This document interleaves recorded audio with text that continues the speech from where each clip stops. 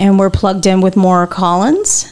And I am joined today by an amazing friend of mine, the inspirational Dr. Basha Jordan. Hi. Hi, Dr. Jordan. Glad to be here today. How are you? I'm excellent. I'm excited about being on your broadcast, which I think is excellent, and I know that you will go far. Oh, thank you. I really appreciate you coming on the show. I appreciate you inviting me. So I met you a couple years ago when I was new to the Tampa Bay area in the fellowship and whatnot. And, you just inspired me. And I started following you on Facebook, watching your videos that you post all the time. And then I loved watching when you were at church, like fellowshipping with the church, being inspirational that way. And then you asked me to come on your show, and you interviewed me, the Hope Doctor. Right. You are the Hope Doctor. That's correct. So how'd you come up with that? Well, one day I was in my meditation, and the name of my ministry is Hope Alive Outreach. And so it just came to me one day. I think I was talking to my son on the phone, and it just came to me. You know, I have a slogan that I originated in Baltimore because even though I'm a pastor, I was also in the street with the people. I believe that we need to go out where the people are, and there were a lot of drug dealers in the neighborhood and a lot of drugs around the church. And so when I would go out to minister to the people who are out there using drugs, I would say, treat me like the dope man, only call me the hope man. Wow, I love it. Right. And so the dope man always gets respect. You Okay. don't argue with a man who's selling you drugs if you want to get served. And so I take the same concept in the arena of outreach to giving people hope. If you want what I have to offer, then you're going to have to make some effort and treat me with respect. And do what you do, right? Pardon me? And do what you do, like follow your way through recovery and the way Yes. you lead your life outside of 12-step program, the way you're plugged in, I've noticed with your outreach, with the way you've affected me in my recovery over the past couple of years. You are one of the pillars of, my recovery network, which is, primarily women, but there are some men that I do look up to, that my predecessors that show, me the way and the message of hope. How long have you been in recovery? Since October the 13th, 1988. 1988. Right, so this coming October to be 33 years. That's longer than you are old. I wish. I graduated high school in 1992, so it's right before Okay. I went into high school. So, were you in Maryland at that time? In Maryland, Baltimore? yes. Wow. So, your surrender to the disease, was that something you voluntarily did, or was it a court kind of guided you through, or how did you come into, the recovery program? Well, as we know, in the second step, it says we came to believe that a power greater than ourselves could restore us to sanity. Mm-hmm. So when I was using, I was insane and didn't know it. And being a pastor and using a drink and a drug, and being in the inner city, and pastoring a medium-sized church in the inner city, well-respected in the community, having drug vigils and marches and that sort of thing to get the young people off of drugs and to educate them about drugs, to have the police department coming in and showing displays of different types of drugs and to influence young people away from drugs. Seeing that I'm there, but I'm high. So living a dual life, I didn't realize that I was really addicted. And I was married for 7 years before my wife found out that I was using drugs. And once she found out that I was using drugs, she proceeded to encourage me in her way to get some help. And I went into an outpatient program for, I'd say maybe a month and a half, 2 months, not really following directions, and because I didn't think that I really needed it. And plus, being a pastor, I didn't want the word to get out that I was a drug addict. Right. And so I had told my wife that if she told anybody, especially if she went to the officials, in the church, the bishop, I told her that I would kill her if she did that. And that put a wedge in our marriage, but at the same time, my wife stayed with me. But she was working behind the scenes. And on October the 13th, 1988, there was an intervention in my life. I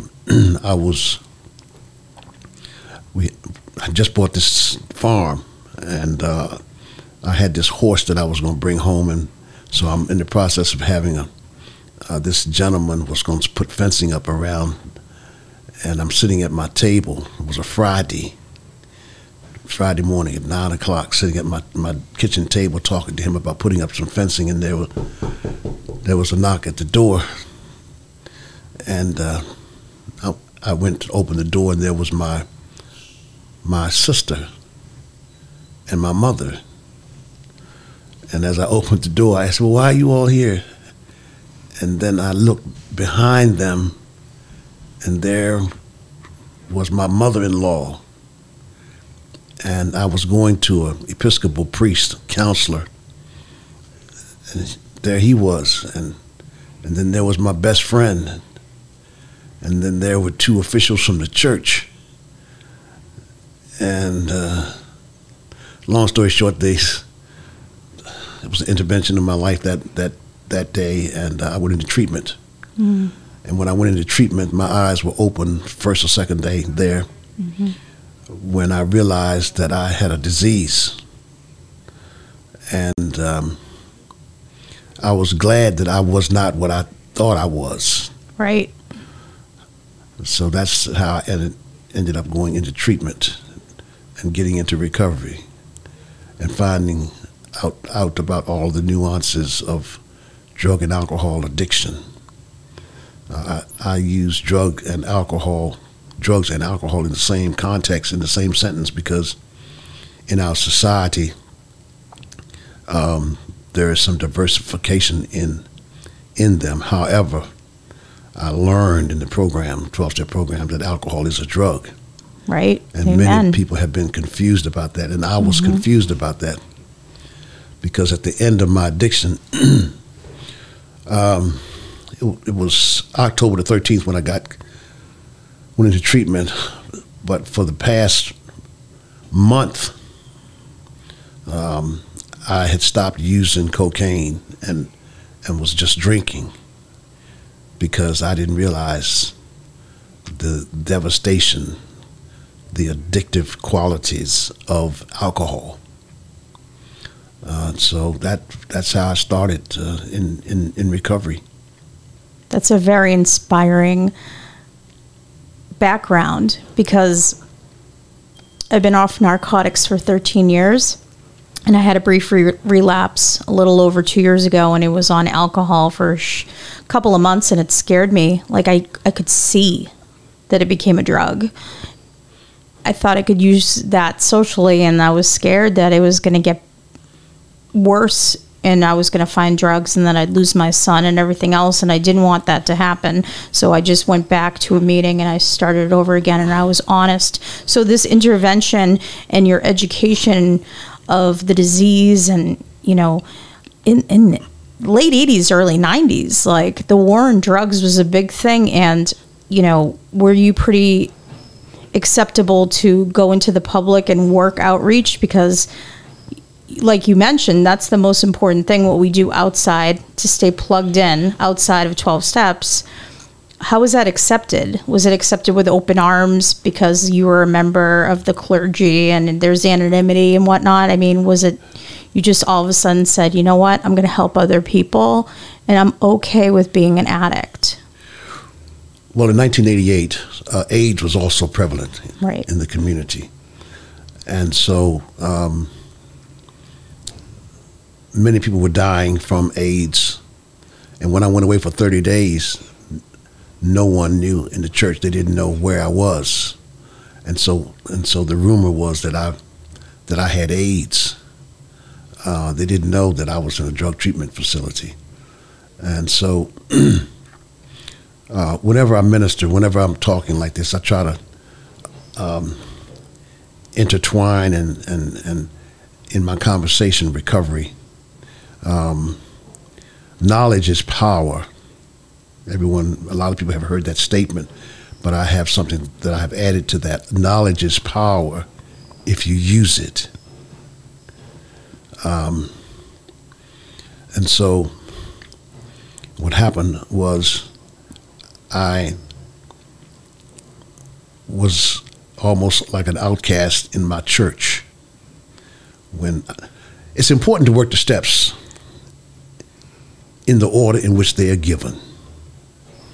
And I have learned that through my own mistakes. Because when I came out of treatment, I wanted the people to know where I had been and let them know that I had been using for 30 years of my life. And I had been pastoring that church for 5 years, doing a lot in the community, bringing people into the church, having a good name with the young people. And so when I got out of treatment, that particular day I got out of treatment, there was a counselor who told me that I needed a sponsor. And so the next day I met up with his sponsor, who became my sponsor. And it was on a Friday. And I told him that I wanted to meet with my church, the congregation, to tell them where I'd been and what I'd been doing. And I didn't really know the importance of listening to a sponsor. And so I ignored him and called a meeting of the church. And so here I had all these people in there, the choir, and they're all there. And I stood up and did a fifth step with them. And I devastated them. And they didn't know how to handle it. They couldn't handle it because I had done a total 180 on them. And so the backlash that I had to receive from the congregation was horrific. But fortunately, I was able to stand up where I fell. So I stayed at that church for another 3 years. And during that period, I was able to, since I was in a 12-step program, it's amazing. And I have it in my book, but this book entitled The Pipe and the Pulpit, which it took me 25 years to write this book, because there's some things that I have in this book that I was kind of skeptical about putting in there. However, I believe that these incidents will be helpful to individuals who read it, because it's real. Or as my son would say, it's for real, for real. For real, for real. For real, for real. Yes. Right. So for me to be a pastor known throughout the city, and now known to be an addict, God allowed me to use that as a stepping stone. Right, or a sounding board. Yes, to do different things. And so now other people were coming into the church. I was ministering to people's sons and daughters who were in the church. And one of the things that I found out, and that is when an individual is an addict or an alcoholic, and they are confronted with someone who is a recovering alcoholic or an addict, an individual who has some influence, and I tried to share it with them, the persons in the church who gave me the most hell were individuals who were closet addicts and alcoholics themselves. So I started getting the the help of other recovering addicts in 12-step programs and doing some miraculous things, some unheard of things in the community. I had a drug march where I had a friend of mine who was a mortician, who was also in recovery, and I had him to loan us his hearse and an empty coffin that we had leading the march. And we had some Cadillacs to where individuals, mothers who had lost children, they were riding in the Cadillacs behind the hearse. And when we went through the neighborhood, we would stop on the corner. I mean, if you could imagine 150 addicts in a march with signs and that sort of thing, and stopping on the corner, taking the coffin out of the hearse, setting it on the corner and opening it up, all right, and ministering to people and telling them if they knew of someone who was addicted or someone who had died on this corner. We had people giving out pieces of paper and a pencil and write their name on a piece of paper and put it in the coffin. Then I had other ministers to come and pray, and then we close the coffin up, put it back in the hearse, and go around the corner. So the marches got to be so popular, I ended up having the president of city council and the mayor of the city marching with me. Wow. So then God gave me a vision to have a radio broadcast on the #1 station in the nation, Heaven 600, iHeart radio station in Baltimore, where I started a recovery broadcast in 1991. And we've been on now for 30 years. And so I had people calling me from all over, even though I'm here in St. Petersburg, ministering to them. Mothers, grandmothers, fathers, brothers and sisters are horrified when they find out that their loved one is addicted, especially if they have been incarcerated or if they've been in a terrible situation. And people will come to me because, number one, I'm a pastor, and number two, they know that I understand what's going on. So I've made that my life's ministry, my life's outreach. The name of it is Hope Alive Outreach. I use outreach rather than ministry because I don't have a church per se, and people I kind of like slip ministry on it by calling it an outreach, but people really want to be ministered to. But there are a lot of people out there who have been disconnected from the church or have been hurt by the church. And so I use the word outreach. I believe that God gives us certain means and ways of helping people that may not be ordinary. They will be extraordinary, but it will be a means to reach that particular individual. And so I'll use any means necessary to help an individual who's suffering.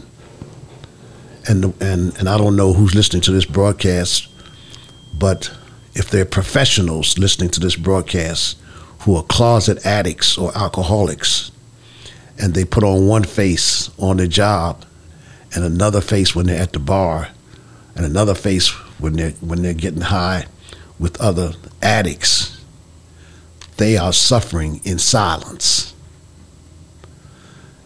And by me having suffered in silence, being a pastor, couldn't control my drinking, couldn't control my use of drugs, and couldn't talk to anybody about it. Now I know that there's something worse than dying, which is wanting to die, but you can't. and God wouldn't let me die. Toward the end, I was putting myself in situations where, and being in Baltimore, I mean, Baltimore's got a lot of homicides. Right. And so I was putting myself in situations where I should have been killed. I should have died. I'm so glad you didn't. And that message of hope you just gave is a great hope shot. And I think that we need to have a second or third episode to talk a little bit more about some other topics that I would love to talk to you about if you would come back on the show. Would you be willing? Sure, yeah. Thank you so much for being on the show today, Dr. Jordan. Okay. You're the best. All right. God bless you. Thank you so much. Thanks.